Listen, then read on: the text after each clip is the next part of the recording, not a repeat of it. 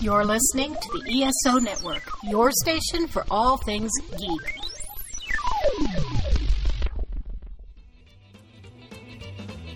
Welcome to Earth Station 1, a weekly podcast dedicated to all things sci-fi, fantasy, and much, much more. Sit back and relax and enjoy the show.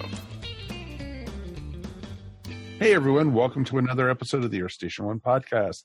That's right, folks, we are back, and this time we are talking about Looney Tunes. That's right, celebrating the 90th anniversary. Oh, sorry. As you heard, I'm background music. You are background music, Mike, tonight. Suddenly I'm not background. Suddenly I'm foreground music. Exactly. You know, I have that effect on you. You know, you just come to the foreground whenever I, shut up, and you just go, oh, I'm talking. Okay. So it's Mike Gordon is here, of course. Howdy. What's up, Doc? You despicable person, you. How are you this week, sir? Peachy keen, and yourself? You munching on your carrot and ready to go? Sure. You just have to remember to make that left turn in Albuquerque. So, man, so many good. It's difficult to like. There's so many lines that pop into my head when we talk about Looney Tunes that it's like, how do I not talk about this stuff? It's amazing. Be very, very quiet. We're hunting podcasters. So it should be a lot of fun. So it should be an interesting episode. I've been looking forward to this one since we put it on the schedule, and it's going to be fun to talk about. And, it's been a while since we've done a pure animation episode for a bit.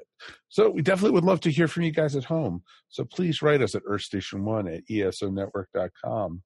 We definitely would love to hear from you. And, of course, as we keep on saying, please let everybody know that there is now an Earth Station 1 website, earthstation1.com, and you can see all past episodes of Earth Station 1.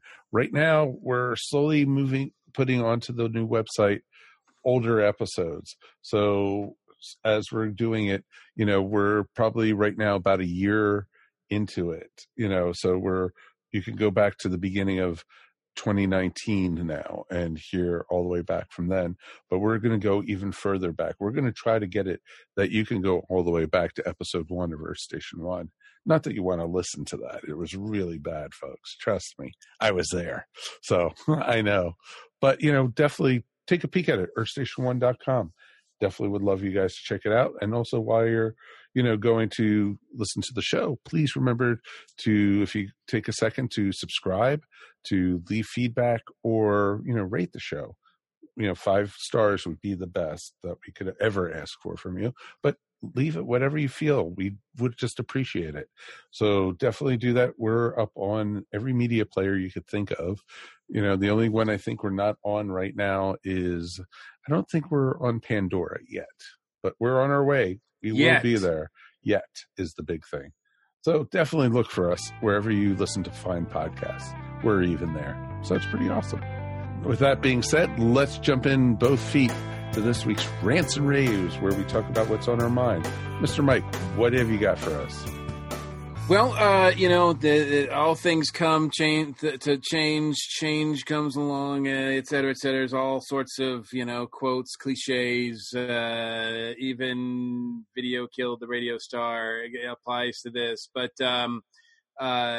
so there was a news item that came out a week or so ago, a local station that was part of my history growing up in New England in Worcester County, Massachusetts, is been sold new ownership, and it's been a rock station since the early 70s. As far as I know, it goes back that far, and it's now under new ownership, and it's going to become more of a Christian-based music station. So it's completely changing, and WAAF in Worcester, Massachusetts.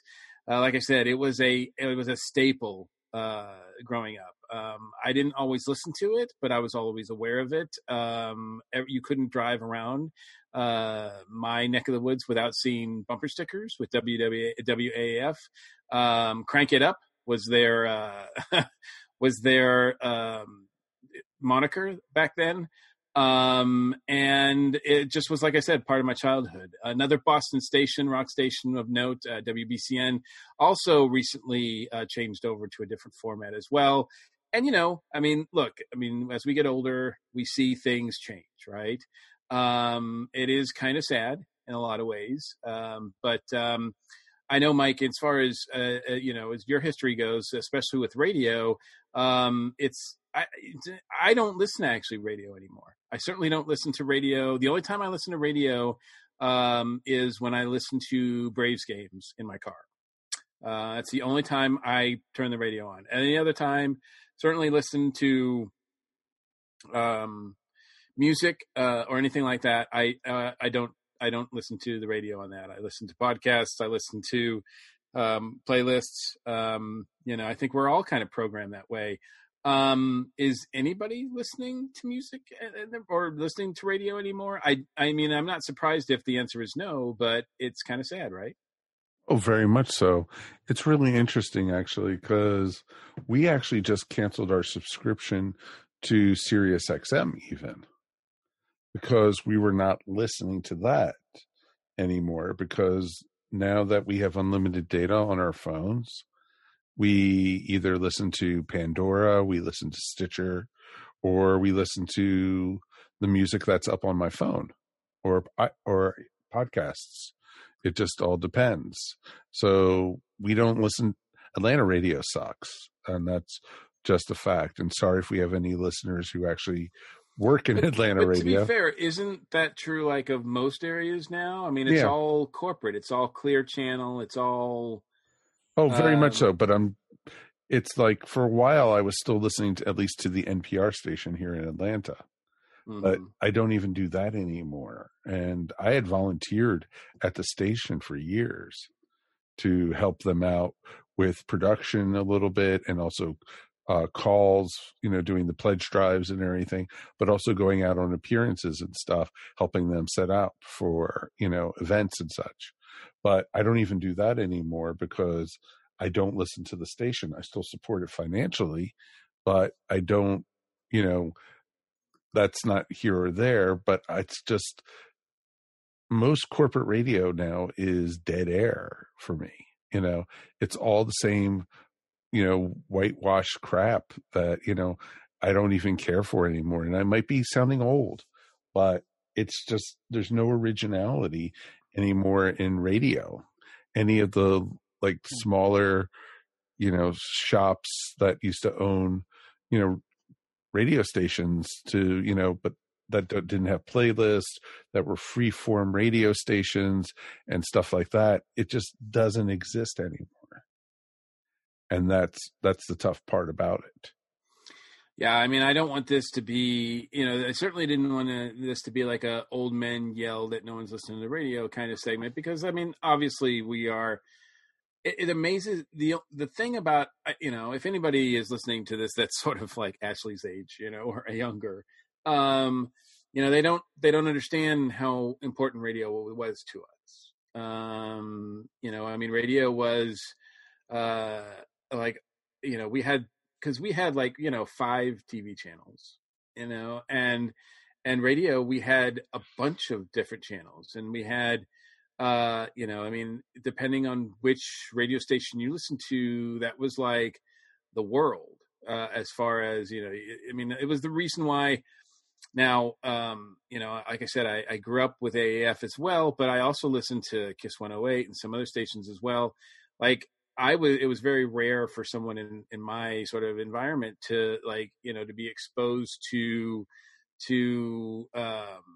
disco music, to soul music, to early hip hop music. But Kiss 108 did that for me. And I really was attracted to it big time, in such a way that a lot of my, classmates and stuff were not. But even even I knew what WAF was, and I knew that, all the rock songs, the rock bands, AC/DC, Kiss, and all that kind of stuff at the time, just because, we all shared. I think what was important was we all shared these common links, whether it was TV, radio, what have you. We all could kind of relate to it because it was all familiar to everybody. Now everything is so spread out across the internet, across streaming services, across many different cable channels, that not a lot of people are watching the same thing at the same time. Not a lot of people are listening to the same thing at the same time. Look, we've talked to musicians. If you're trying to get a gold album, a platinum album, I don't know how you do that now. Well, a lot of people and bands do not make their money anymore off the albums. They make it off of touring and such, playing, anywhere coast to coast or even international. They just don't, it just doesn't happen anymore that they make the money off their CDs because, most people stream their music and no one buys really a physical CD anymore. I have friends of mine who are in a band out of Virginia, and they've been putting out CDs for the last 25 years, and they are about to stop selling CDs and such. They're just going to be streaming their music for people to purchase off of their website because they can make more money that way. And, like when somebody buys a CD or a song off of like iTunes or Apple Music or whatever, way you go, it's like $1.29 to 99 cents for a song. You know how much money the band makes for that? They only make like 6 cents off each song. So it's almost like nothing, which is pretty pathetic, truthfully. And it's just crazy compared to what it used to be. And so, like they said, my friends say, they make more money off of selling the T-shirts or at the concerts than they do off the, music anymore. And they just, and they go, that's why they go out to promote and everything and play and do live appearances. And that's where they make most of their money, which is pretty interesting. But, for me, it's, right now I have 12,000 songs on my iPhone, and I have no reason to listen to the radio. And, I pick up new music all the time, either from Apple or going to UCD stores and picking those up and then burning them onto my phone. So it just adds to my collection. There's no reason to listen to the radio anymore. And that's like goes full circle. That's why we went back to cancel, XM, and like you said, Mike, I grew up with hippies as parents, and, I've said it multiple times on the show in the past, but they introduced me to a really big appreciation for music. And we as kids, we had AM radios and listened to the local radio stations outside of Washington, DC.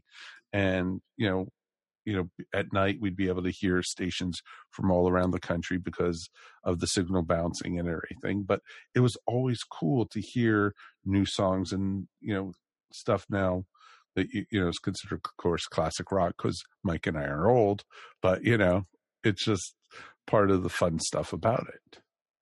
So it's just, interesting stuff. And I think, it's going to become more and more diverse because people aren't, like you said, aren't listening to the same thing anymore. It's not like people have five to 10 radio stations in the city to hear, what's the hottest stuff and everything.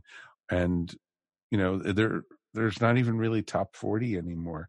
It's all, segregated. There's a country station, or there's a rap station, there's a R&B station, there's a classic rock station, there maybe is even a yacht rock station, but there's nothing new that's putting out, that everybody can listen to.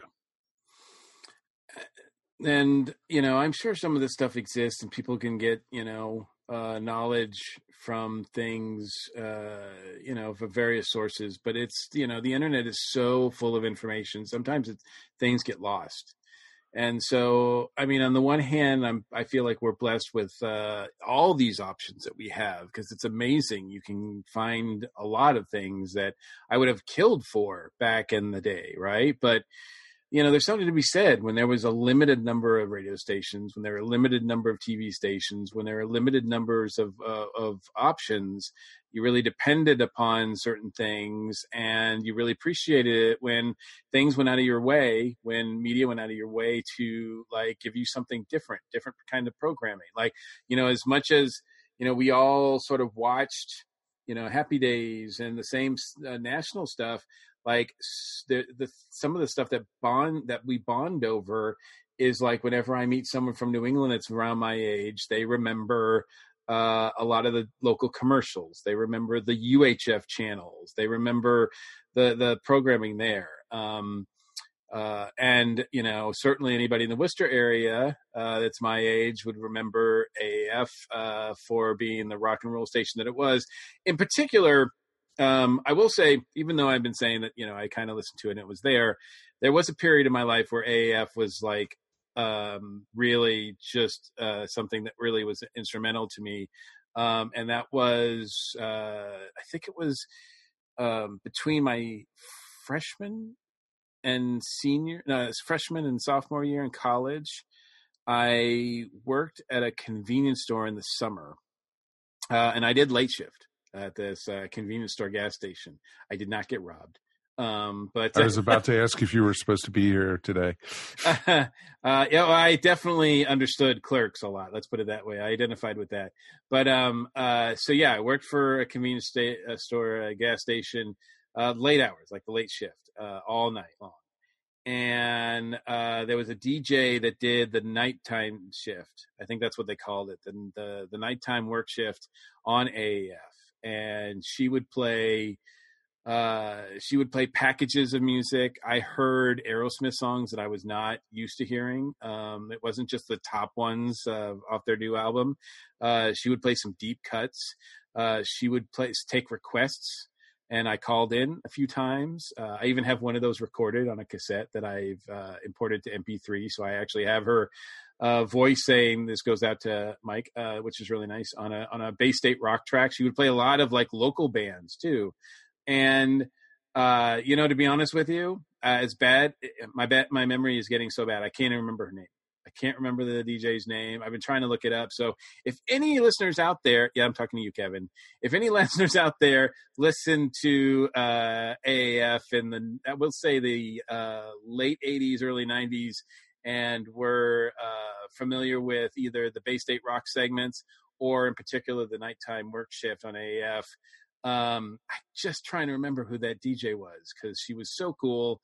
And I spent my summer with her, really. She was always on in the evening when I was at work. And it was really cool. So, and that's the thing, that's the kind of thing on radio that I'm like, do people get that anymore? I don't think so.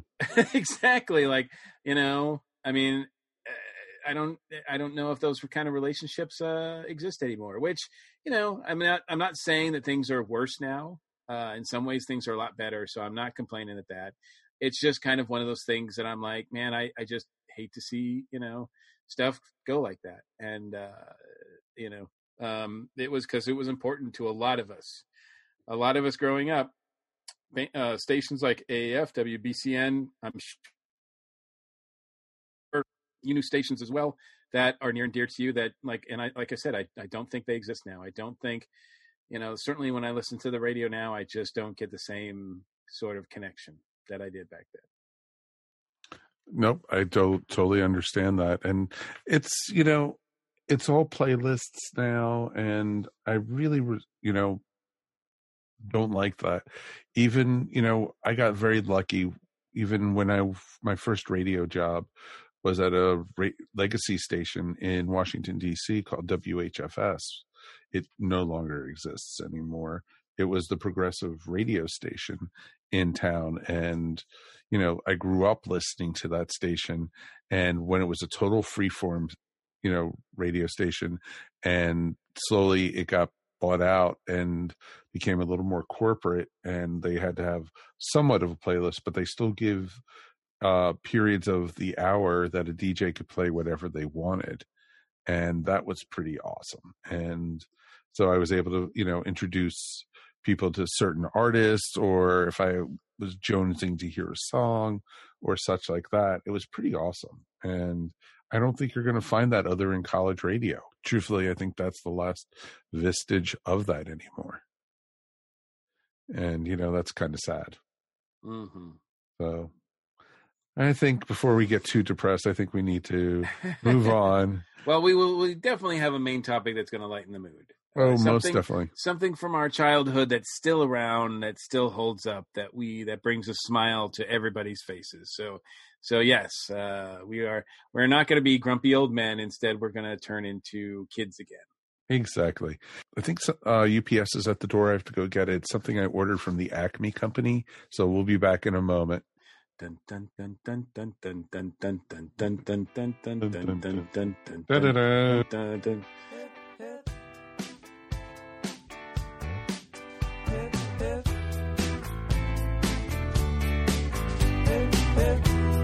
Hi, this is Ashley Pauls with this week's Box Office Buzz.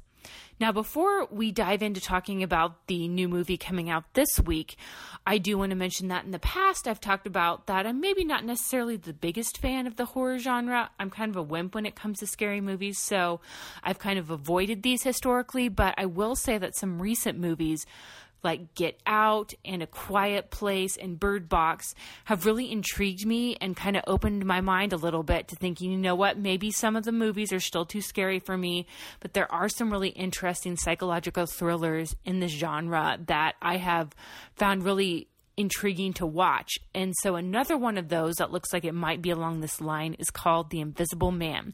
It's about a woman whose abusive ex-boyfriend appears to have died, and she's in a place where she has to convince people that she's being haunted by a ghost or something much scarier. Now, what seems interesting about this topic is that it could be a really powerful metaphor for how victims of abuse are tragically not always believed when they come forward with their stories. I think this is a topic that you have to be really careful when you do a fictional movie centered around a sensitive topic like this, and you want to be sure to treat the victim with respect and compassion, and you don't want to sensationalize this at all. So I would definitely want to read some reviews to make sure that they are handling this topic in the most sensitive and respectful way possible. But I feel like things like this could really be a conversation starter, much in the way that Get Out was. So I'm definitely looking forward to seeing reviews. I still might not be brave enough to see a horror movie in theaters, but this is one I'm definitely going to keep an eye on. On DVD this week, we have the Disney hit Frozen 2. I actually haven't seen this one yet in theaters. The first Frozen movie I thought was okay. Wasn't necessarily my favorite, but it'll probably be ending up on Disney Plus soon as well. A movie that I am really excited about coming to home video is the murder mystery Knives Out. This movie was so good. If you haven't seen it yet, and even if you've had a few of the details spoiled for you, it's still very well worth watching.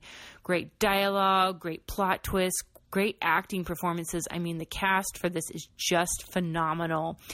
And it was so great to see how well Rian Johnson captured all these characters in a wonderful whodunit. And I've heard that Rian Johnson has actually been greenlit to do another one of these movies, kind of taking the detective and then just telling a different story. So I'm super excited about that. It was a great film. And I'd like to see more classic murder mysteries, kind of like this one and Murder on the Orient Express. So based on how well these movies are doing, I think we might be having more on the way. And that's it for this week. If you're looking for more entertainment-related content, be sure to check out my blogs over on the ESO Podcast website. Right now, I'm working on a blog series called Better Late Than Never Goes West, where I'm watching some classic Westerns that I'd never seen before. This is a Nerd Atlanta flashback featuring comic book artist Lawson Chambers. Whenever people reboot things, there's this instinct to make it darker and grittier. Yeah. And they're like, we don't need to see a darker, grittier Sonic the Hedgehog. That is wild to me. That, like, in our modern age, our trailer for a movie could come out and fans could go, no, we hate the way that little blue man looks. Change it. New podcast episodes will be available soon. You'll be a woman soon. Hey everyone, welcome back to Earth Station 1. We are now here with friend of the show, Goff from Beer Nuts Productions. Welcome back, sir. Hey, well, thank you so much for having me back on the program. Oh, it is great to talk to you. How's things down in Brisbane? Yeah, no, going all good. Bit drizzly and wet today, but that's fine considering the heat and the bushfires we've had over the last couple of months. We're happy to see some rain and cooler weather, so we're all good down here. Oh, we've been thinking about you guys because we've been covering on the news here and such all the horror that you guys have been having with the brush fires and such. It's more down south than where I am. I'm a bit north, but we still got all the smoke haze. I mean, for a few weeks there, it was like springtime in Beijing. It was really bad with the smoke haze and general humidity and whatnot. It was hard to breathe out there.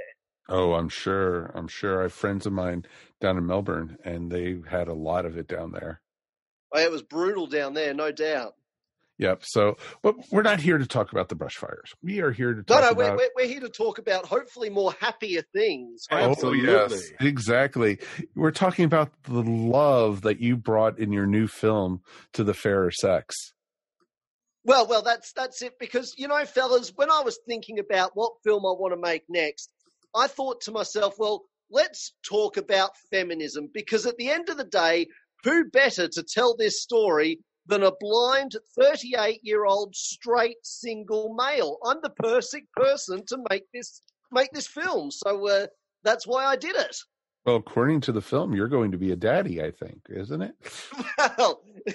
Well, I mean, there's still lawsuits pending, so I can't actually discuss that at the moment. Well, it was up to par with all your past films, and actually in some ways surpassed. I really enjoyed this. Oh, well, I'm really glad you fellas got a good laugh. Absolutely. So, question for you though. I mean, it seems like this is also, it's a great time to have some fun with something that is, kind of a serious topic, and I'm guessing it's worldwide. The sort of Me Too movement and the sort of overall treatment of women worldwide. That's got to be affecting your corner as well, right? Oh, absolutely. And look, you are quite right with what you said up front. I mean, feminism and women's rights and all of that sort of stuff, that really is really, really important, something that deserves proper, sensible discussion. But on the flip side, I like to always grab a subject that people, are very sensitive about, and rightly so, and I like to rip it apart and have a bit of a joke with it as well, so that people can, because there's a time to be serious, and then there's also a time to have some fun as well. So hopefully people can watch my film and they get a really good laugh. I mean, it's called How to Treat Women, so it's sort of upfront so people know what they're going to get. So, hopefully people watch it and understand, in no way, obviously, are we being malicious or rude or anything of that nature. It's all meant with humor and a firm tongue-in-cheek.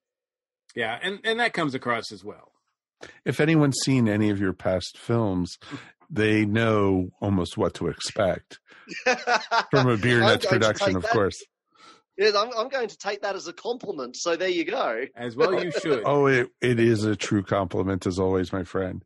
It's, very tongue-in-cheek, and it's a lot of fun, and you've gotten some very good actors in this one, too. Oh, thank you very much. Yeah, I take a lot of time and care when it comes to casting the films, because obviously, I mean, we've all gone to the movies and seen a film, and after about 5 seconds of an actor being on screen, they're that atrociously bad, it's taken you out of the story completely, and you're like, oh my God, and you can't focus on the film anymore because the acting's so bad. So I definitely don't want to be in that situation. So I take a lot of time and care in not just casting the film, but directing the actors and making sure that I'm getting the performances that I really want. And so, I was really thrilled actually with how they all did. I thought it was, they all absolutely put in and did a great job for me. So I was really, really pleased. I loved it. You know, the different scenes. The one gentleman you have, who, when you're, you know, this is how you introduce yourself to a woman, and you had to go back. No, that's not what you do. Talk about her dress. Don't, you know, that was just awesome. And then you had the same actor with the binoculars. Yeah, So with Jackson, basically his direction was, I said to him up front, because he's like, how do you want me to play it? And I'm like, I want you to think of it like you're the dumbest footballer on the team, and I'm your coach trying to help you out. So that's sort of, he's like, okay, I can do that. So yeah, so we were just going for the dumbest footballer you can possibly think of. That's going to be you. So, and he was cool. Like you say, I thought he knocked it out of the park. He did a really great job. No, totally could understand that. No, he did a great job. And oh my God, I felt bad for that poor young lady who was being berated by her parents. Well, that's correct. So yeah, basically with the film, when I was writing it, I thought to myself, well, how do I want to present it? You know, I knew I wanted it to be in a mockumentary style, but there's so many different ways you can do that. So I thought with this particular piece, I thought, why don't we do it in segments? So yeah, we've got the encouragement segment, which is with the young lady of which you speak, and then obviously communication, equal rights, and also contact, how best to contact women. So they were the four little segments that we've fallen under when I was writing the film. But in regards to that young lady, Emily, who played the daughter, I thought she was great, and I kept having to apologise to her in the rehearsals, because I'm saying to Kat and Phil, who played the mum and dad, you know, I'm telling them to give her more of a hard time. And I'm really sorry, Emily. You're a lovely person, but you need to abuse her more. So, yeah, that was pretty much how that went down. And they so abused her. And and the thing is, every one of these stories are just not Australian-based. They could be anywhere across the world. And that's, you know, you're speaking languages that is all the way that you could see in any culture. Well, that's really important to me. When I'm writing something, I got to make sure that, because I mean, I sell my stuff as direct download on the internet, so it's available for the world to see. So I need to make sure it doesn't matter if you live in Finland or if you live in Newfoundland. It doesn't matter. You can still understand the jokes that I'm trying to tell. So, yeah, I do make a very conscious effort of, even down to little things like making sure that no Australian sort of phrases sort of slip in there by accident, and making sure that it's as universal as I can possibly make it so everybody can enjoy it. Because at the end of the day, you know, I want to make work that everybody can enjoy. I don't want to close myself off to anybody. I want to entertain the world. So got to do my part and make it as universal as I can. Oh, and you do. And, you know, I'm going to be very curious, because this topic is a little more touchy nowadays than some of the other stuff you've done. And I'm going to be very curious to see the feedback you get on this.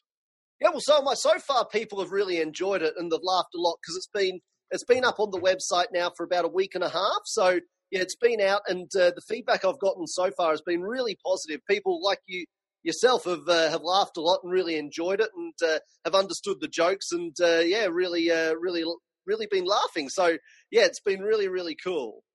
Oh, that's awesome. Well, that was actually that was one of the big questions that we got to ask you is, how can people see this? How are you getting this distributed worldwide? Yeah, absolutely. Yeah, so this is actually our 18th film, if you can believe that. So we've been really busy, which has been congratulations on that. Yeah, thank you so much. Yeah, no, it's been really great. So and all the good thing about what we do is all the films are still available to download. You know, they don't, unlike, you know, the regular cinema where, you know, they get taken down after a few weeks, people can log on, and if they enjoy this particular project, How to Treat Women, they can then look through our back catalogue and see if there's something else there that they might wish to enjoy. So, yeah, just beernutsproductions.com is our website, and it's the only place you can download our stuff. So, yeah, just beernutsproductions.com. And, of course, we're all over social media. So YouTube, Facebook, Twitter, Instagram, just type in Beer Nuts Productions and we will hopefully come up. That is awesome, man. You know, Goff, thank you for always including us in your releases and coming on the show to talk with us. And we just love being able to see what you're producing. Oh, no, hey, look, fellas, it's my pleasure.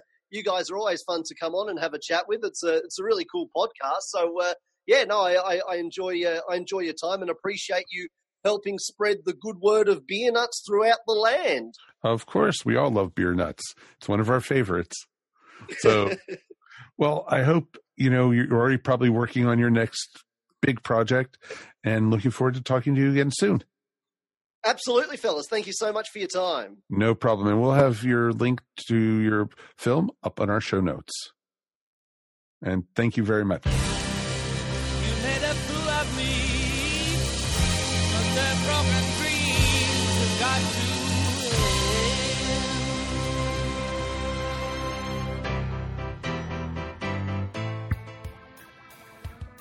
Everyone these days could use a little support, and your friends at the ESO Network are no different. With the ESO Network Patreon, the cool thing is when you help support us, it's you who will benefit. With 4 tiers starting for as little as 25 cents a week, you can listen to some of your favorite network podcasts early, hear exclusive content, maybe get some ESO swag, or even possibly take a shot at the geek seat. All you need to do is sign up at patreon.com/ESO Network.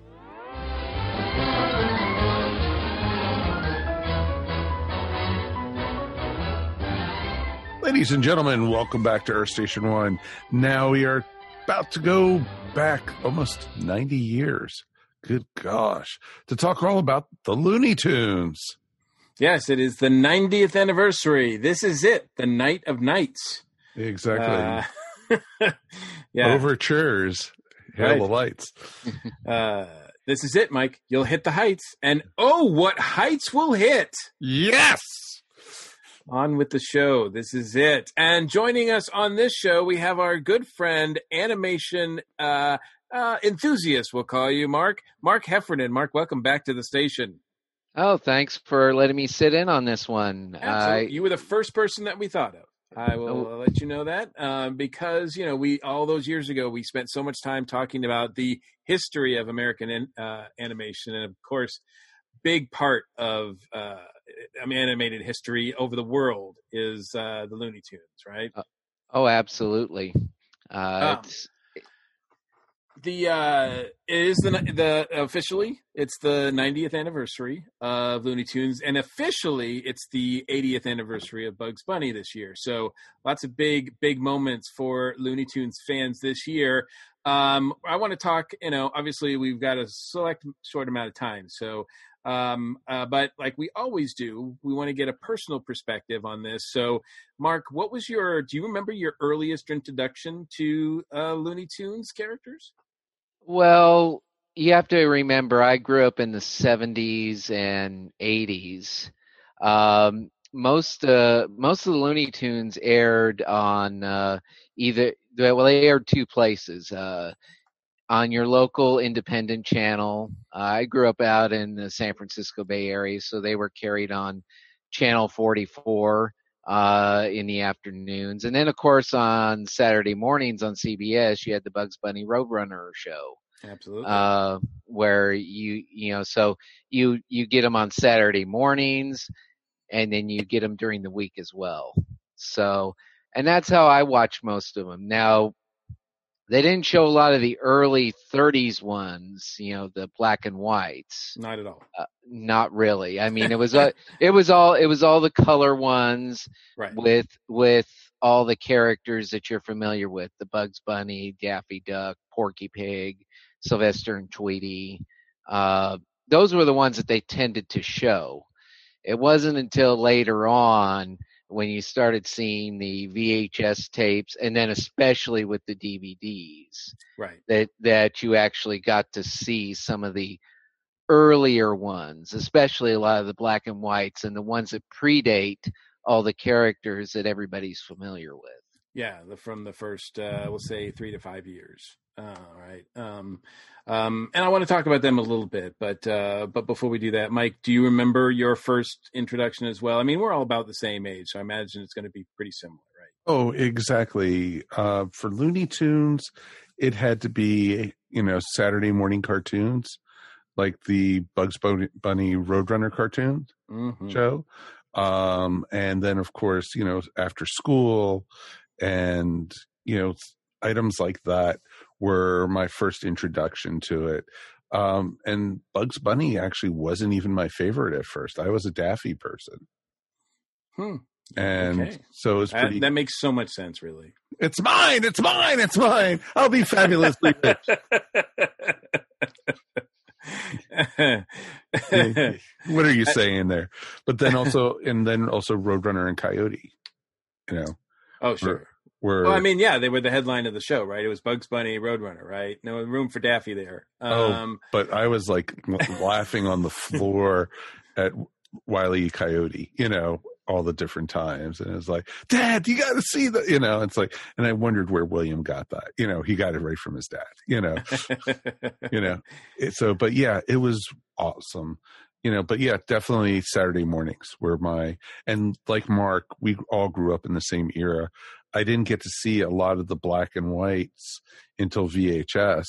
And then, I started to study animation, especially in college, when I went for my second degree. And we studied the history of animation. And that's when I got to see things like Bosco and early Porky Pigs and, items like that, or Egghead and items like that, a lot of people don't know about. Yeah. And same with me. Obviously the Saturday morning CBS show was the one where they showed, and, there was a really distinction between those ones and the ones I saw like either early weekday mornings on local television or in the afternoons where they had packages of these cartoons. There was a definite difference because it seemed like the quality was much higher on the Saturday morning ones. It was like they were saving the best ones for those. And the ones that, they were showing on weekdays were, I think, earlier incarnations. The animation might have been a little bit less smooth. They certainly didn't seem like they were in as good condition. So you could definitely tell the difference, I think, but it was still, but they were all still amazingly funny. I mean, I think that's the one thing that's true and it's amazing about these Looney Tunes cartoons is that for the most part, I mean, we will talk about some of the stuff that is not as timely, but that didn't stand the test of time. But for the most part, these take place in their own universes, and you can watch them. I mean, they were, if you can take a 1940s cartoon, watch it in the 60s, watch it in the 70s, watch it in the 80s, 90s, you can watch it right now, and it's still just as hilarious, just as funny. It still works. Well, like they really knew what they were doing there. It's really interesting too, because Looney Tunes actually stole the crown from Disney on shorts, especially from like the mid 40s all the way through the 60s. Well, and the fact that, yeah, they did, but that was a conscious effort also. Walt Disney moved to once he made the first feature, I don't think he really looked back. No, not at all. So, I mean, he left shorts behind. I mean, they still produced them, and they still do to this day. They're one of the few actually that still shows shorts before movies.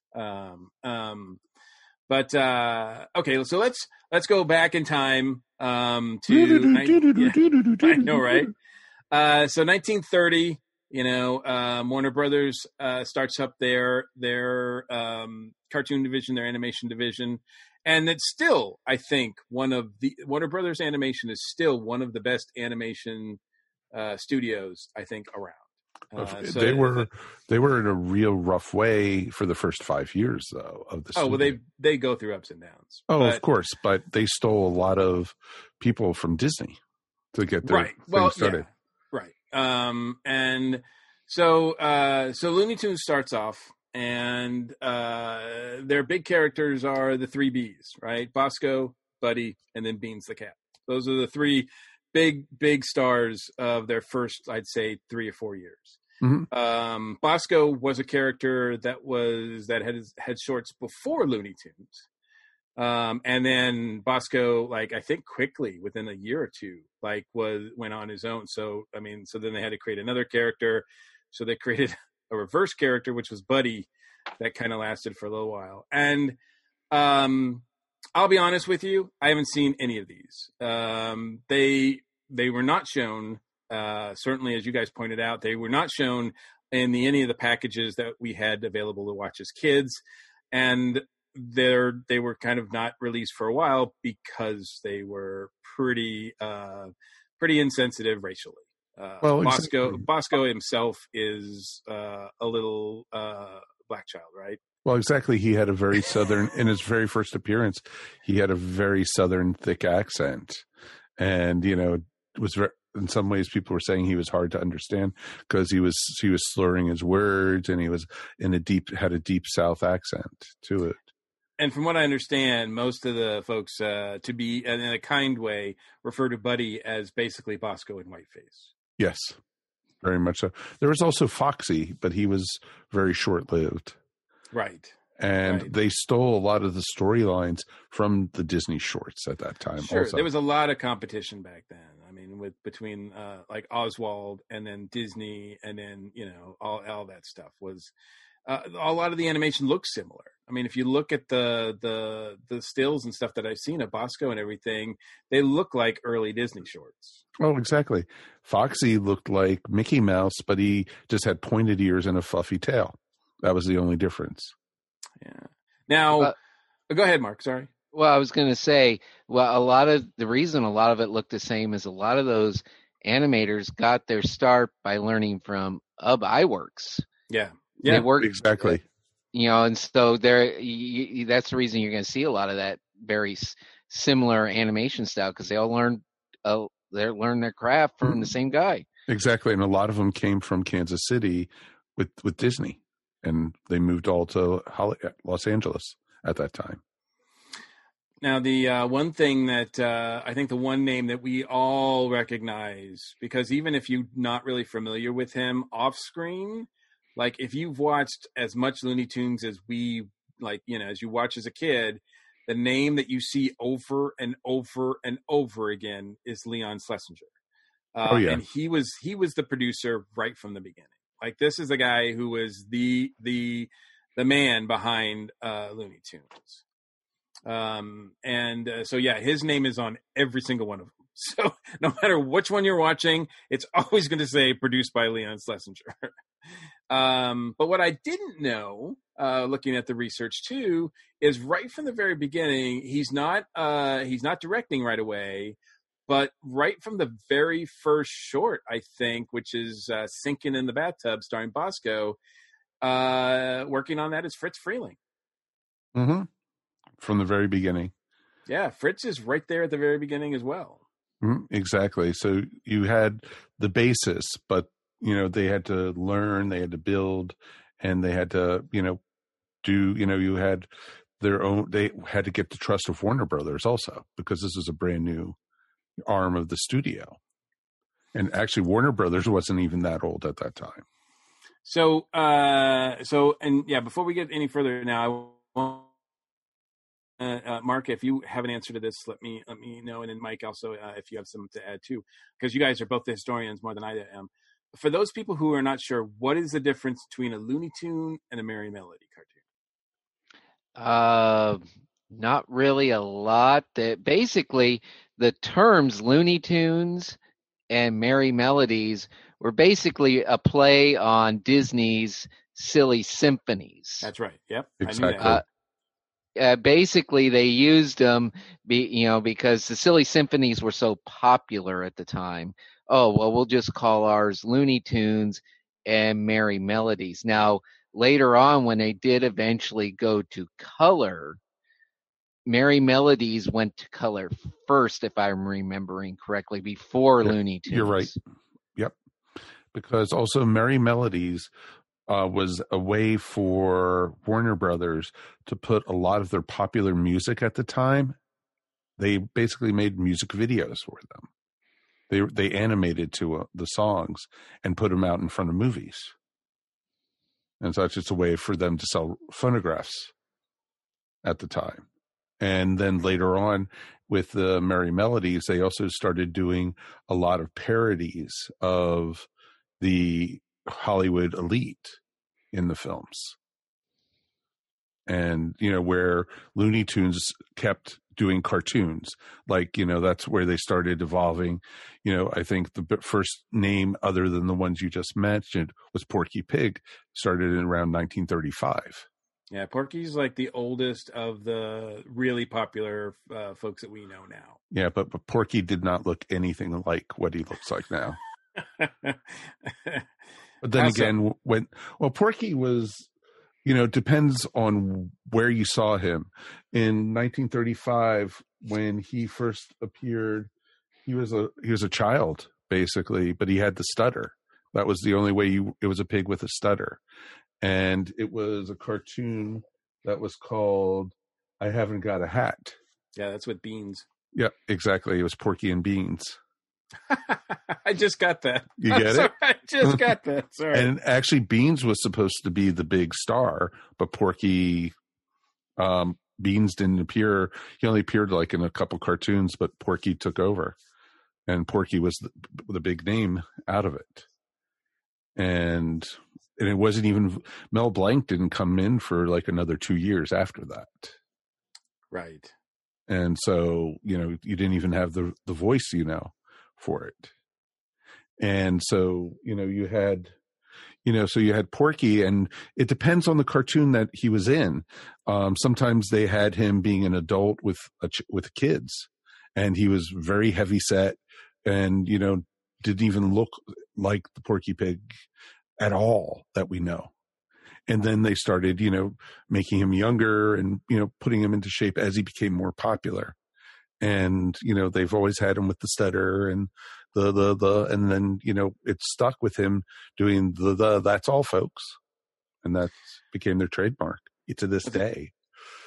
What's amazing to me is that the number of shorts that they were churning out.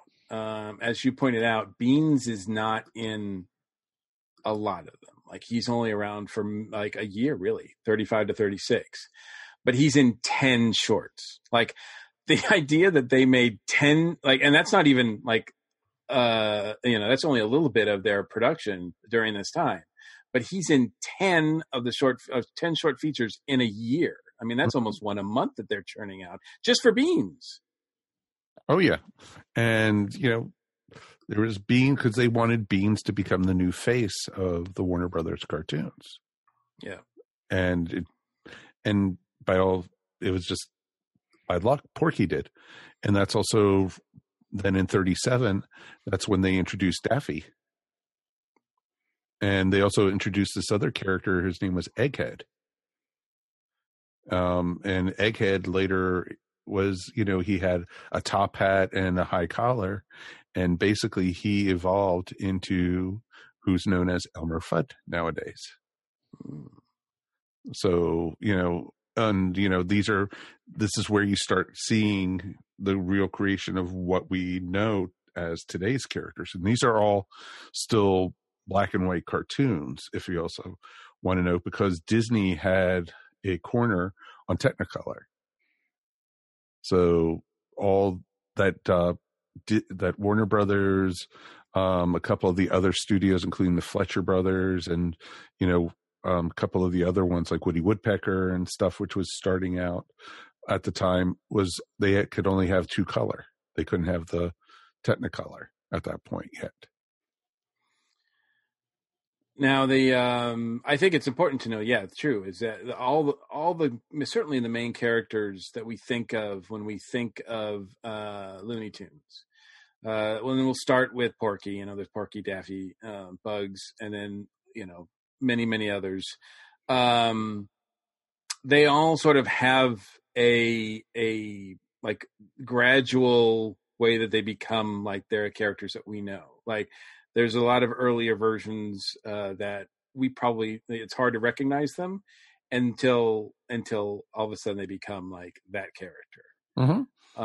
And I think, obviously, the big one, the one that sort of, quickly surpasses everybody, who officially debuted in 1940, but Mike, you and I were talking a little bit before the show about, Bugs, right? So Bugs Bunny is goes through a few, like, he doesn't just debut as Bugs Bunny. There's a couple years where he's like kind of there, but it's not really there yet. No, he, like we were talking about beforehand, he first appeared not as Bugs Bunny, but, Wise Alec Rabbit and such in like 1938. And at the time, he was a carbon copy of a Disney character that was in the Tortoise and the Hare cartoon from I think 1932. So, and the character looked exactly the same. So they had to slowly evolve what Bugs was going to look like. Because, that's like the second appearance, they gave Bugs the buck teeth and everything. But when he finally appeared in 1940, and this is what you and I were talking about right before we went on the air, that we were talking about that Bugs and Elmer Fudd appeared as in the forms that we know them. And, it basically was a wild hare. And that's the first time Bugs, had the New York accent and, what's up, Doc? That type of thing. Yeah, he kind of originally starts off as an adversary, a foil for Porky. Oh, yeah, exactly. Which is interesting because, Porky, we were talking about Porky being like the big star, at least initially, that catches on. Well, Bugs is introduced as his adversary, and then before long becomes like the main character, like the big character, like of all time for Warner Brothers. Mm-hmm. Exactly. Now, like I said, I mean, I've seen some of these early ones. It's been a while. Mark, is there anything from this particular time period that you think is significant as well?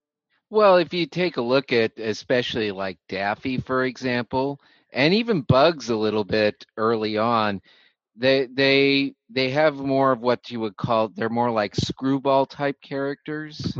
Exactly. And I think it's interesting because even with Porky, most of the major Looney Tune characters, they're not fully formed, they develop. Yeah. One of the things that was mentioned way back in '88 when Who Framed Roger Rabbit came out was that's not the Daffy and Bugs. These are not necessarily the characters that we know, but based on that time period where the movie was set, that's how they were like at that time. Mm-hmm. Most people are more familiar with their 1950s versions where Daffy is the sarcastic foil to Bugs and the one that goes to Mars and deals with Marvin the Martian. That's the Daffy that most people are used to. The Daffy in the 1930s was definitely not that. No, he was insane. Yeah. It's really interesting how the script flips, because when Bugs is introduced, like I said, we are, Porky's hunting, which is something that at least most of America watching these shorts can relate to. And here's Bugs making his life difficult. Porky's trying to get to sleep at a hotel, and Daffy's constantly waking him up. Like we are siding with Porky on this, right? We're like, this is like these characters are annoying. But I think within, 5 years or so, then it flips, whereas suddenly it's Bugs who's just minding his own business in his hole, trying to get to sleep, or live his life. And suddenly here's Porky, here's Elmer Fudd, here's Yosemite Sam trying to trying to kill them, trying to kill him and get, make his life difficult. It completely flips within, I think, 5 years or so, right? He's the darndest, hootedest rabbit killer. I find that just fascinating where, at the beginning, we're kind of rooting for the human characters and the other ones are kind of annoying, but within a few years, it just changes. Oh, I hate rabbits. Where it seems like all the human characters are kind of bad guys. And I also think it's interesting that Warner Brothers kind of went with a different thing than Disney did. Now, if you watch the Disney shorts especially, when the main characters come together, they usually come together as a team. You know, Mickey, Donald, and Goofy facing off against an adversary as a team. In the Warner Brothers and the Looney Tunes and Merry Melodies cartoons, it's more of an adversarial thing.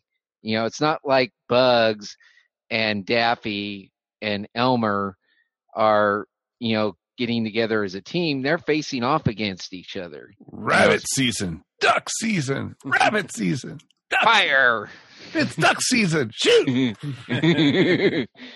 Yeah, I mean, exactly. It's more of an adversarial thing, which, you know, is where a lot of the humor comes from in the Looney Tunes and Merry Melodies cartoons, because it didn't take very long in the 1940s for Warner Brothers to become the most popular animation studio. I mean, it was pretty quick once they started introducing these popular characters like Daffy and Bugs, and they went all the way up to the top. You know, surpassing Fleischer and Disney, which were the big ones in the 30s. Exactly. Yeah. Well, like I said, I mean, part of that was, I think, once Disney made Snow White, I think he kind of concentrated on features because he saw that's where there was more money in that. And Warner Brothers already had, you know, a feature film studio, so they weren't really concerned with making full length features. But they needed something, you know, to open up those features with, to be on the same program and build all those features, as well as other features from other studios. And so you could see Looney Tunes and Merry Melodies before any kind of movie, except for maybe a Disney movie. Probably not, yeah. But yeah, you saw, but also, you know, you had all the other studios through the 30s, and then during the 1940s, they started all collapsing. And, you know, Warner Brothers and Disney were the two that shined through that.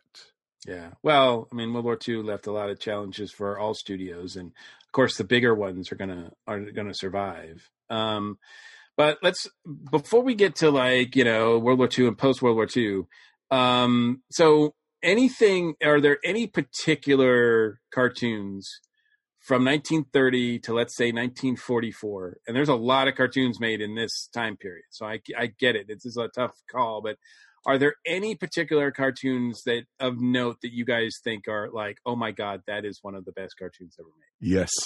1938's Porky and Wacky Land, when Porky Pig was hunting the dodo. It is an amazing cartoon. You could find it out there, and it is definitely worth checking out to see. It's pretty awesome. And this is when you start getting Mel Blanc coming into full strength with his voice, but you also have Tex Avery and Chuck Jones starting in. It's pretty awesome during that era. Well, I'm going to go with Porky's Duck Hunt. You know, granted, it's one of the ones where it's Porky and Daffy, and I think it's the one that introduces Daffy, if I remember correctly. Yes, sir. But yeah, it's still an awesome cartoon, and it's definitely one of my favorites from this time period. Some of the other ones to check out, if you can find them, are some of the I think it's the Censored 11, if I remember correctly, is what it's called. If you can find some of those, I think some of them are on YouTube. They're worth checking out. Just Google Censored 11. I can't remember the name of them all. But I will say this much: it's the reason they're censored is because they have a lot of racial stereotypes in them. So yeah. But I do find them interesting to watch as a time capsule of that time period. I mean, they're not something that you should, admire, but I think it's interesting to understand the time period to maybe watch some of those. Over the years, it's sort of like with Song of the South with Disney. You keep hearing, are they ever going to release it? My guess is they probably never will officially release them. But yeah, we have. Okay, so that leads me to just a side tangent that I want, and I think Mark, I think you're more of a collector of these. I don't know, Mike. Do you have these on Blu-ray, or no? They're not on Blu-ray, right? Yeah, no. Just on. I have of Looney Tunes. I have the first 3 on disc. My understanding is that there's 6 volumes now. Is that Yes. right? Okay, and I don't know when the last one was, but and I know they're not in order. In fact, No, not at all. the very first Looney Tune that was done in 1930 doesn't appear until the 3rd volume, and that's because of what you said, Mark. In the first 2 volumes, they didn't put anything that was racially insensitive on those 2. But then by the time that the 3rd volume came out, they went out of their way, and in subsequent volumes as well, to put disclaimers on there. I think there's a video segment with Whoopi Goldberg talking about that they're still good, but you just have to understand the times that they were in, that kind of thing. So, but I wasn't sure in subsequent volumes if any of those are still, and not just the racially insensitive ones that, about like Bosco and everything. I mean, as we're going to talk about, and this leads right into the war effort, there's a lot that are done during the war that are kind of embarrassing to watch now too. Well, yeah, if you as far as the DVD collections, Warner Brothers really did something weird. They did 6 volumes of the Golden Collection, which is the one most people know. Then they went to something called the Platinum Collection, which they did 2 volumes of. There's a lot of repeats in that one if you buy both of them. Then they went to something called Superstars, which focus in on specific characters. Warner Brothers has never really quite figured out how they want to package these things. I thought the Golden Collections were the best, but it seems like they went away from that. We're going to do the Platinums, but then they said, no, we're going to do the Superstar ones.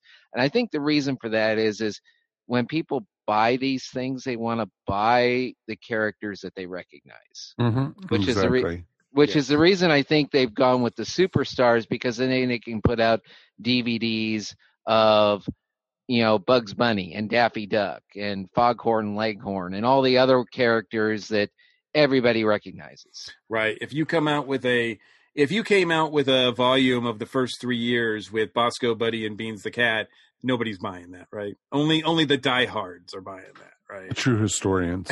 Exactly. Yeah. Exactly.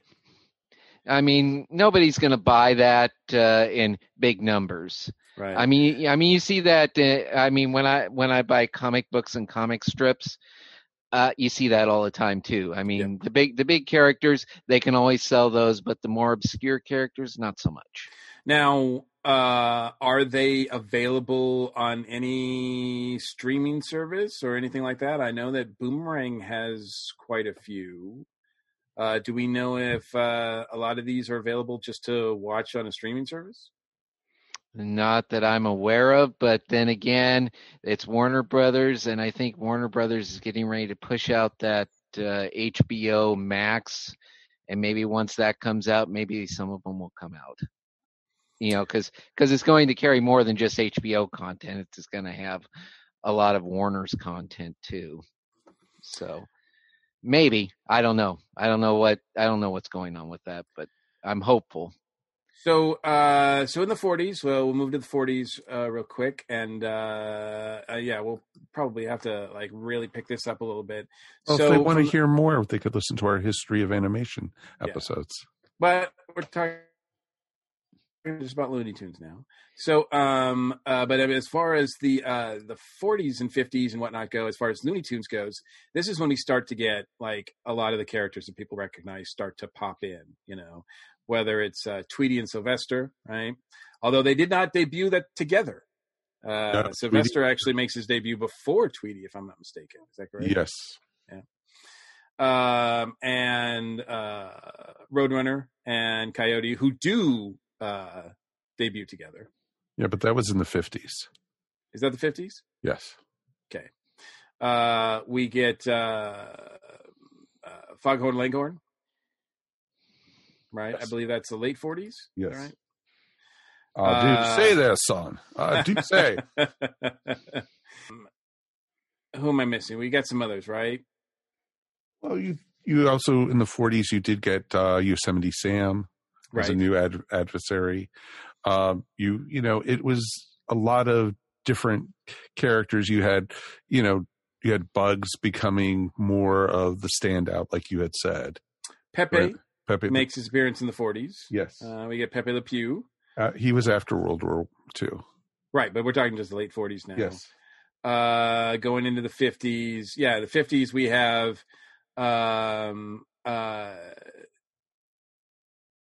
have also Speedy. I think Speedy Gonzales appears in the 50s too.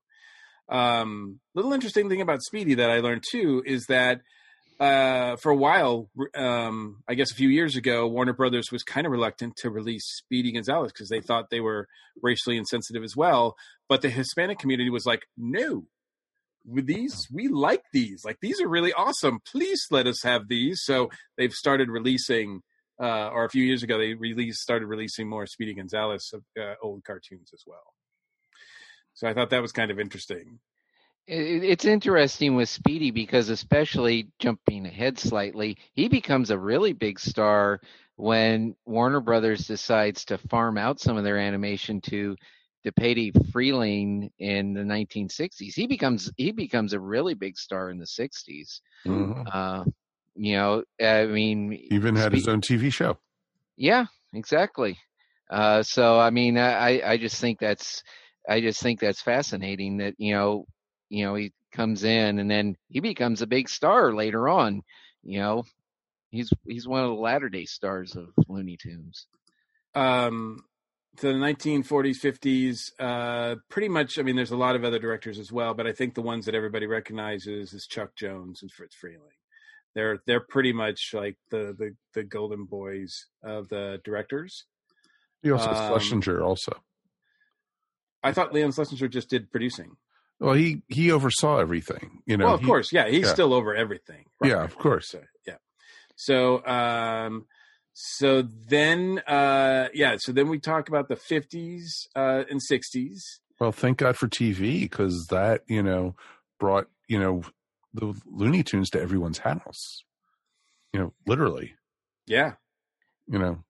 And Disney tried to fight against that with Mickey Mouse Club and the shorts they put on there, but those were still, a lot of them were not new. And so, and Warner Brothers was still putting out new material.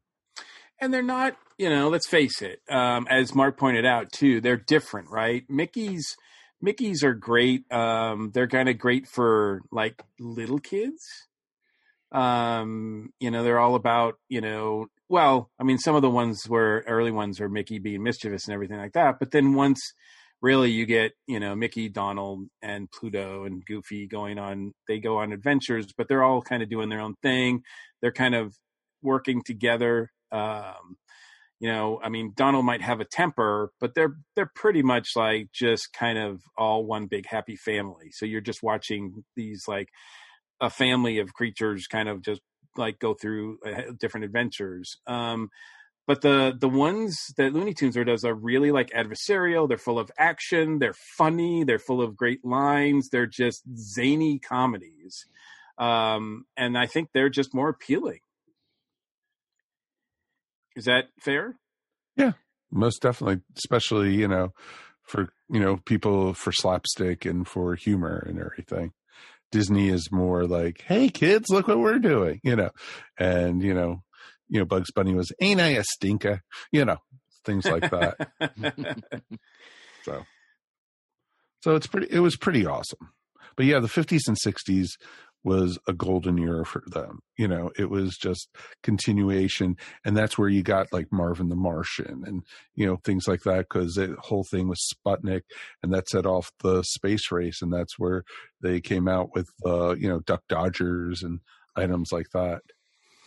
And then, of course, you had Robert McKimson, who you didn't mention, created Taz. Yes.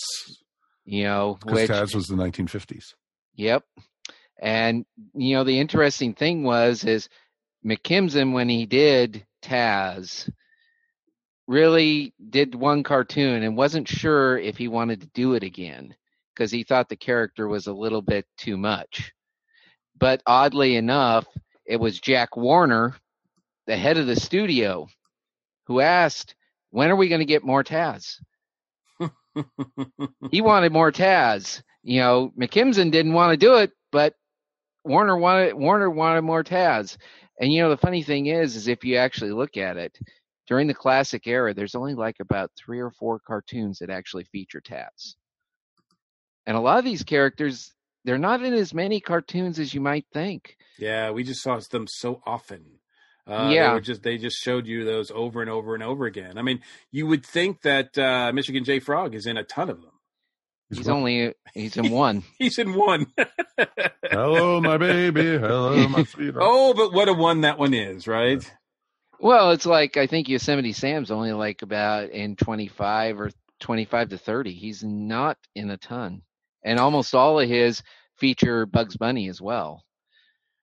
The three characters that really appear in the most are Porky, Bugs, and Daffy. Yeah. They're like the 3 big stars.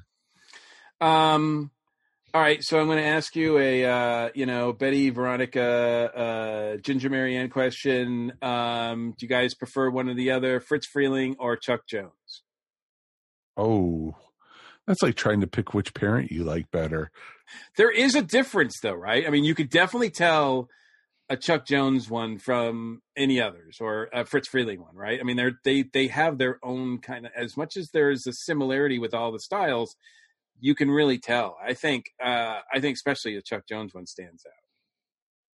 Well, especially when you look at his animation after Warner Brothers, like with The Grinch and Tom and Jerry. His Tom and Jerry ones are insane. Mm-hmm. And a lot different from the Hanna-Barbera ones that came earlier. Yeah, absolutely. Absolutely. No, very much so. So, do you guys have a preference either way? See, the thing with me, like when I think of Chuck Jones, Roadrunner comes more to mind for those. That's fair. That is fair, yeah. And, you know, and then you also get, also with Chuck Jones, the evolution of Wile E. Coyote, genius. Super genius. Super genius. And they tried putting him up against Bugs and also the Bulldog a couple times. So, you know, but he always worked best with, you know, I just don't go up against, you know, the Acme company. That's all you have to do. I think because Chuck Jones did the Michigan J. Frog, because Chuck Jones did the Marvin the Martian ones, because Chuck Jones did Duck Amuck, and What's Opera Doc, I sort of have to lean towards Chuck just a little bit because those are some of my favorites. Oh, Duck Amuck is just amazing. Yeah, when I think of classic Looney Tunes, for me, like if I was putting a best of collection, like a mixtape for my girl, those would be on them, right? Oh God, yes, most definitely. And you know, that's the one thing I also do want to bring up. Warner Brothers was never afraid to break the fourth wall. All the way from the mid 1930s, when during a scene and during one of the Merry Melodies, they had, you know, a bad guy was talking and they showed somebody in like a silhouette of someone in the audience stand up in front of the screen. And the character goes, "Hey, where do you think you're going?" And the guy says, "Oh, sorry, I'm going to sit down." And then in the next scene, the police are looking for the bad guy, and the same guy stands up and snitches on him. It was awesome. And that was like one of the first times they did that. Now, Fritz, to me, one of my favorites of his are, he has this like a series of them, I think 3 of them, where various characters drink Dr. Jekyll's potion. Because you have one where it's on there's one where a Hide and Hair with Bugs. There's Hide and Go Tweet with Sylvester and Tweety. That one's hilarious. That one is actually hilarious because I think it's Tweety that drinks it, right? It becomes this huge spurt, like it just kicks Sylvester's butt. Yeah. Those I think are good too. And now you see I'm just drawing a blank too because there's one. I think it's a Fritz Freeling one, but I could be wrong. But what's the one with where Bugs goes to the sort of castle and hair raising hair. Yeah. With the big orange monster. Yeah, with the big monster. Is that Mortimer? Yes. Gossamer. Thank you. Oh, such good stuff. Those are so good. Yeah, and those are great. I like both of those. I love all those. And I know, Mike, as you were talking about, those are available on all the collections, right? I mean, the collections are full of those kind of cartoons, right? Absolutely. I mean, if you buy they even have what they call, like, I think Spotlight Collection. If that's all you want are those cartoons, they came out the same time as the Golden Collection, but they eliminated a lot of the more obscure cartoons just to focus in on the main characters. So if that's all you want, you can get just that. Now, before we talk about the later few years, and I do want to, there's not, I don't think, as much to talk about, but before we talk about those, and that's going to be real quick because there's not a lot, but I just wanted to see if I can get from you, what is a cartoon from Looney Tunes, and it could be from any era, that you guys absolutely love that you think doesn't really get enough, like it's not considered one of the classics, it's just one that you always just adore and think is one of their best. Mark, do you have one that comes to mind as one that it's not usually on people's top 10 list, but it's one that you just love? I can't remember the name of it right now, but I love the one where Bugs gets clunked on the head by an apple and then goes back in time. I just can't remember. Is that the one? Is that the Mark Twain one? No, it's not the Mark Twain one. It's the one where he goes back in time. It's like a medieval era. He faces off against a knight and a dragon, and then eventually meets up with Merlin. Yes. And I just can't remember the name of it right offhand, but I really enjoy that one quite a bit. It's probably that's not the one with the singing sword, is it? No, that's not the one with it's an entirely different one.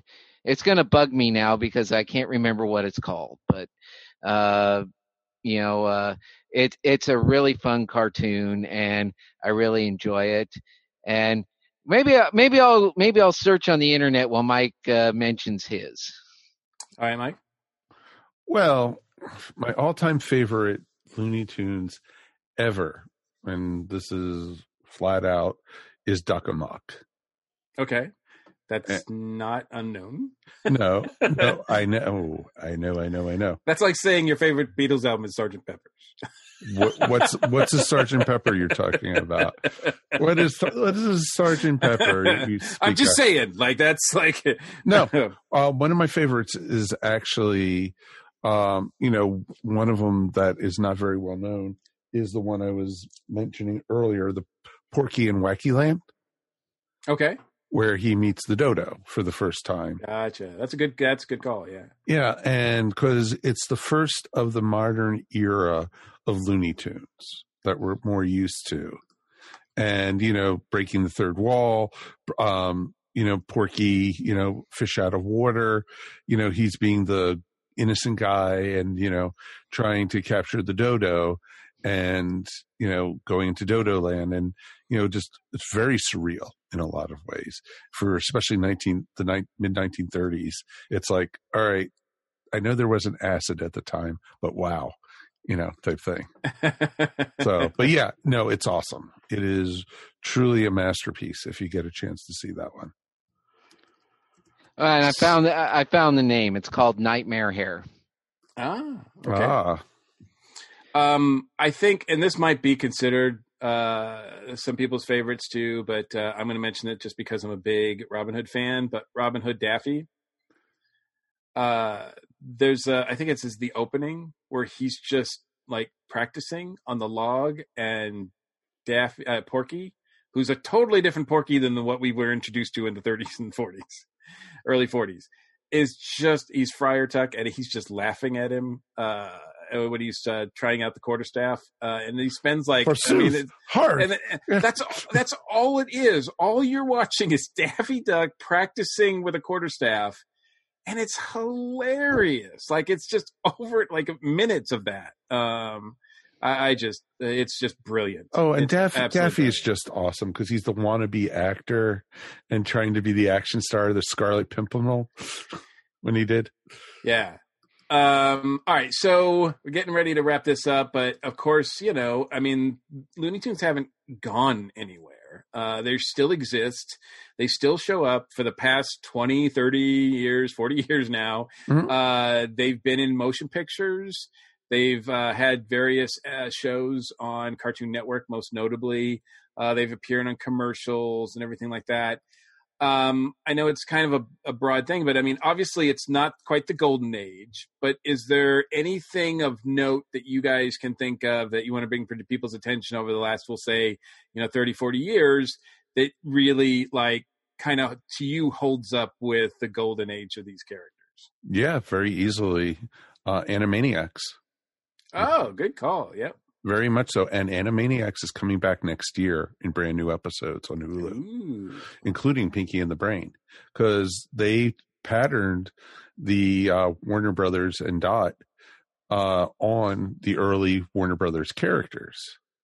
If you notice the art styles and how they looked and everything, and it captures a lot of the humor from that time. And, from the 1930s, 1940s. And it's just a great, great throwback that you could do. And then also Tiny Toon Adventures. It was supposed to be the next generation of the Looney Tunes.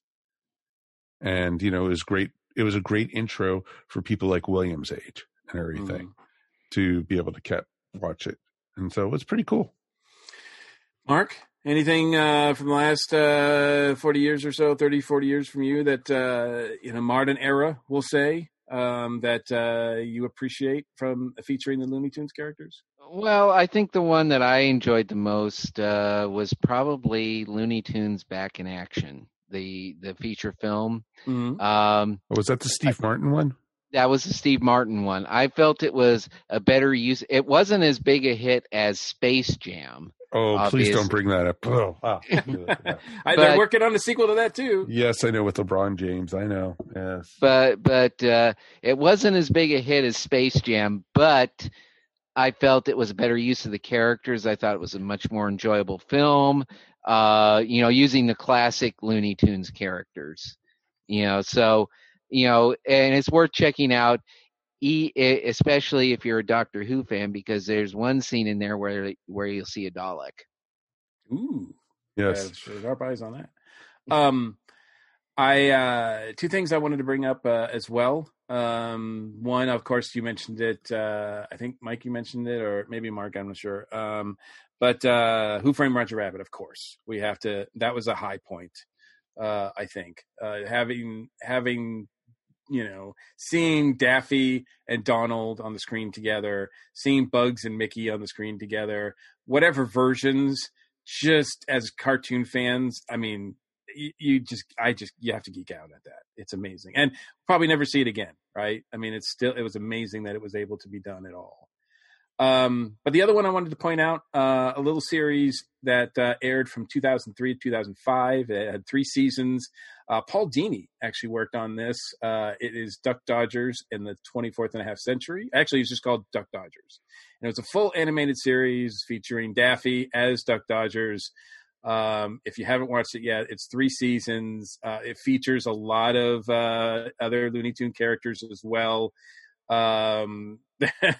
It's really funny. There's a lot of like really fun stuff there. Marvin, of course, is a big part of that series as well. Just really cool. I don't know if it's available to watch anywhere. I don't know if it's on the Boomerang. It must be on Boomerang, I would imagine, but I don't know. I don't get that streaming service, so I'm not sure. But all right. Well, I think that kind of covers it. Is there any last words that you have to say before we say, the traditional line that you say at the end of Looney Tunes shorts? Mark, is there anything you want to leave us with as far as the influence of Looney Tunes? However you want to watch it, they're definitely worth watching. And I'll just say this: my favorite cartoon character, Looney Tunes, is Taz by far. Oh, okay. My favorite. Go ahead. My favorite by far. And that's the reason why when you were asking Friz Freeling and Chuck Jones, I'm going to be the guy that's going to say Robert McKinson because he introduced Taz. Fair enough, Mark. Mike, what about you? You want to name your favorite character and anything else you want to say? Well, favorite character probably is Daffy. And I have to say, you're despicable.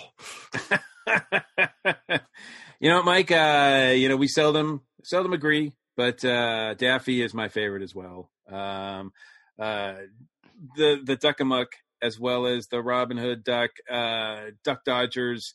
I mean, he just had so much fun. As much as I love Bugs, just there was something about a Daffy cartoon that was just so they could do so much fun with him, and he was a great foil for Bugs.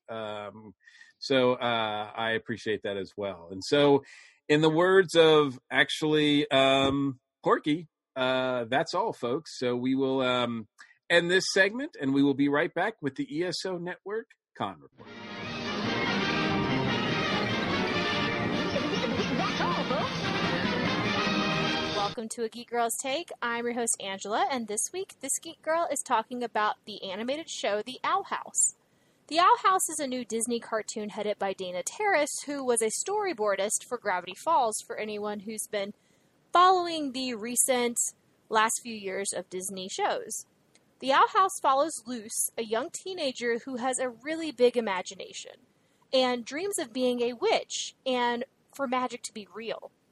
After getting in trouble at school, her mother sends her to Reality Check summer camp to help her not be so weird. She, however, ends up following an owl through a magic door and ends up in the Boiling Isles, where magic is a big thing, and her dreams of magic and becoming a witch are now possible. Luce meets Ida, who is called the Owl Lady, who is the strongest witch in the Isles, as she likes to call herself, and is also somewhat a criminal. Ida agrees to teach her magic, and Luce comes to live with Ida and King, the cutest little demon king ever, who is Ida's roommate. This show has a lot of really fun adventures as we learn more about Ida's past, Luce's struggles at becoming a human witch, which is hard because witches in this world have a part inside of their body that helps them do magic, which humans don't have. We see Luce figure out how to do magic on her own, which everyone seems really, really surprised that she can do, since she's not a magical creature. She meets kids from a local witch school, learns about the witches' guilds and the laws of the area, and starts to understand why Ida is a wanted criminal for not choosing one form of magic with a magic guild and doing all forms. So far, this show has been a lot of fun, and I'm so excited to see the remainder of Season 1 and where it'll take us, since this is on a weekly schedule like a lot of the new Disney shows that are coming out. Well, thanks for listening to A Geek Girl's Take. What will I talk about next week? Well, you're going to have to listen to find out. For the week of February 28th, 2020, it's the ESO Network Con Report.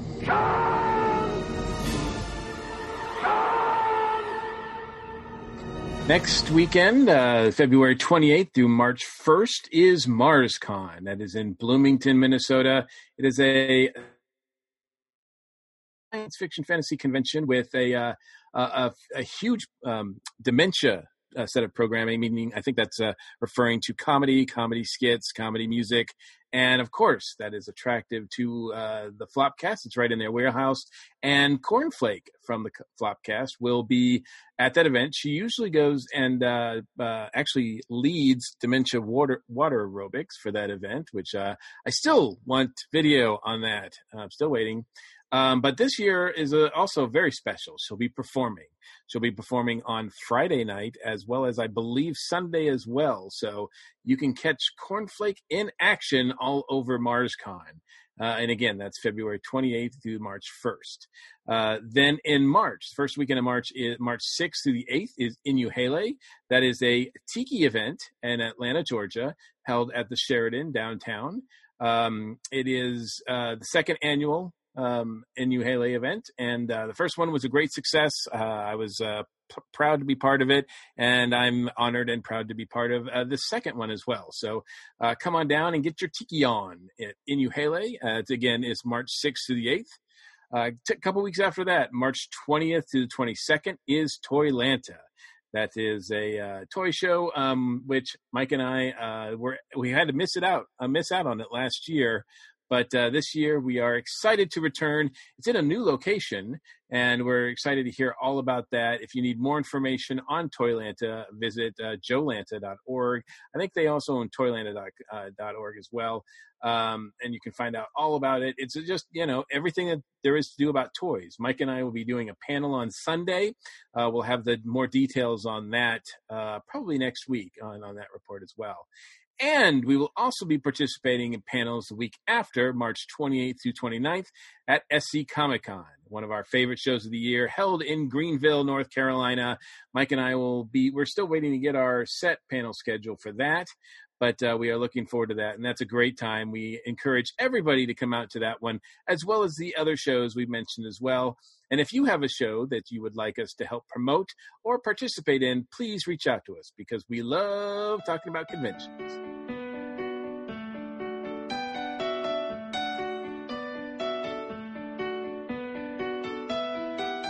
So that's going to wrap up another episode of the Earth Station One podcast. Mark, thank you so much for joining us tonight.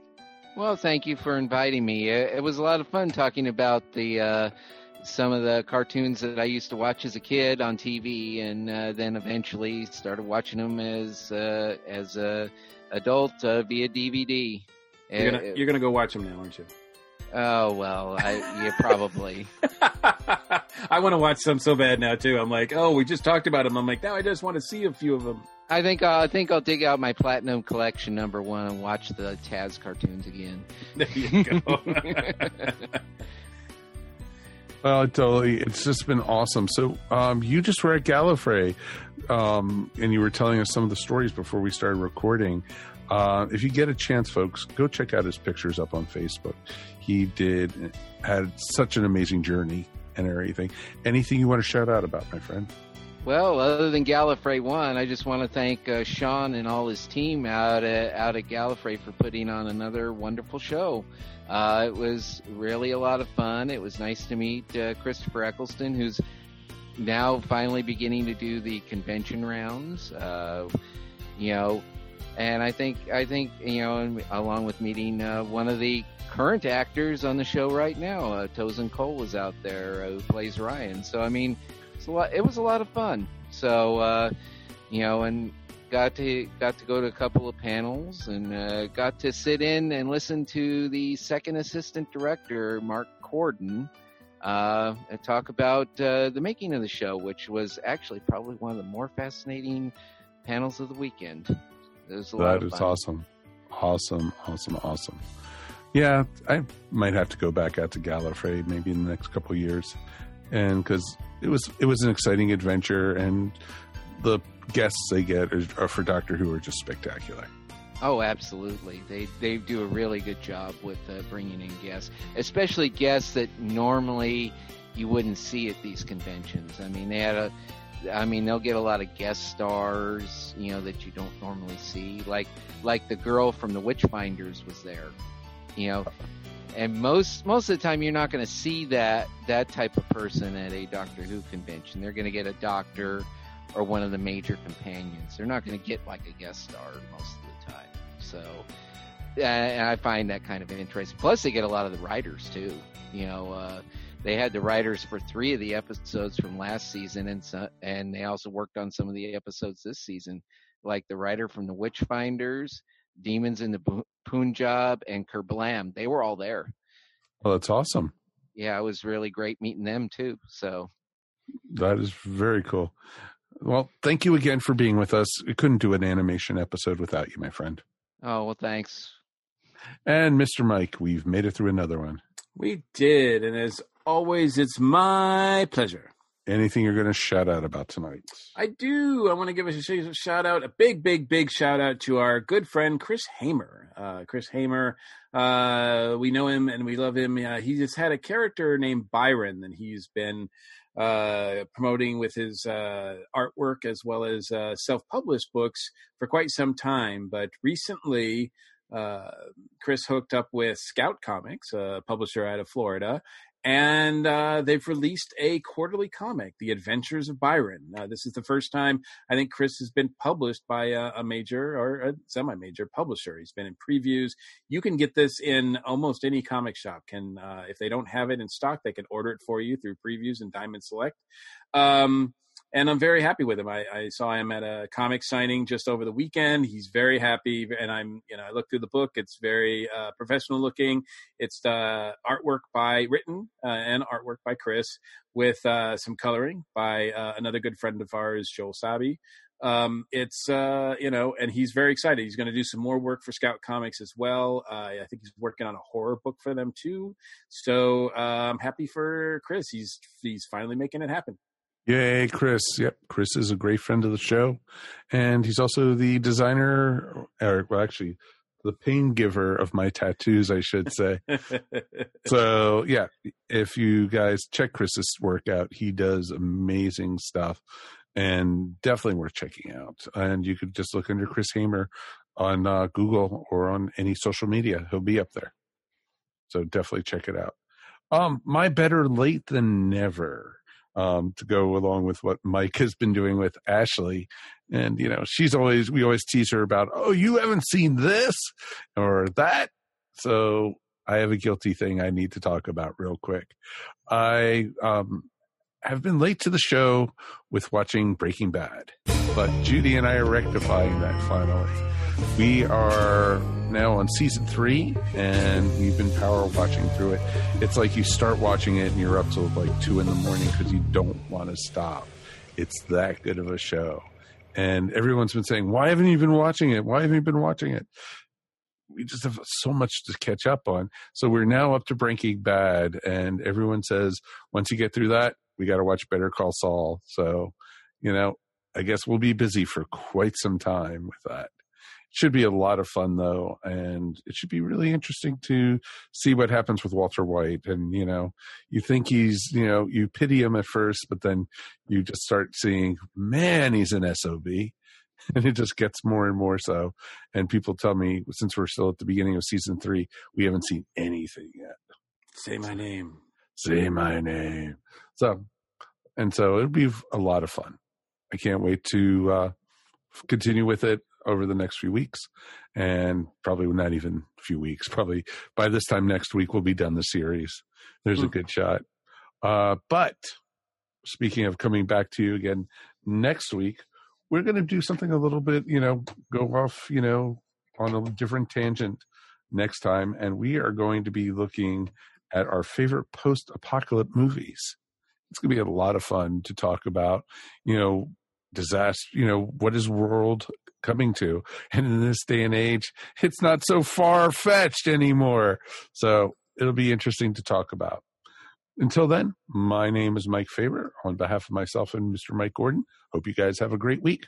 We'll talk to you next time here on Earth Station 1. Peace, and we are done. Boom. You've been listening to the Earth Station 1 podcast, a show by fans for fans.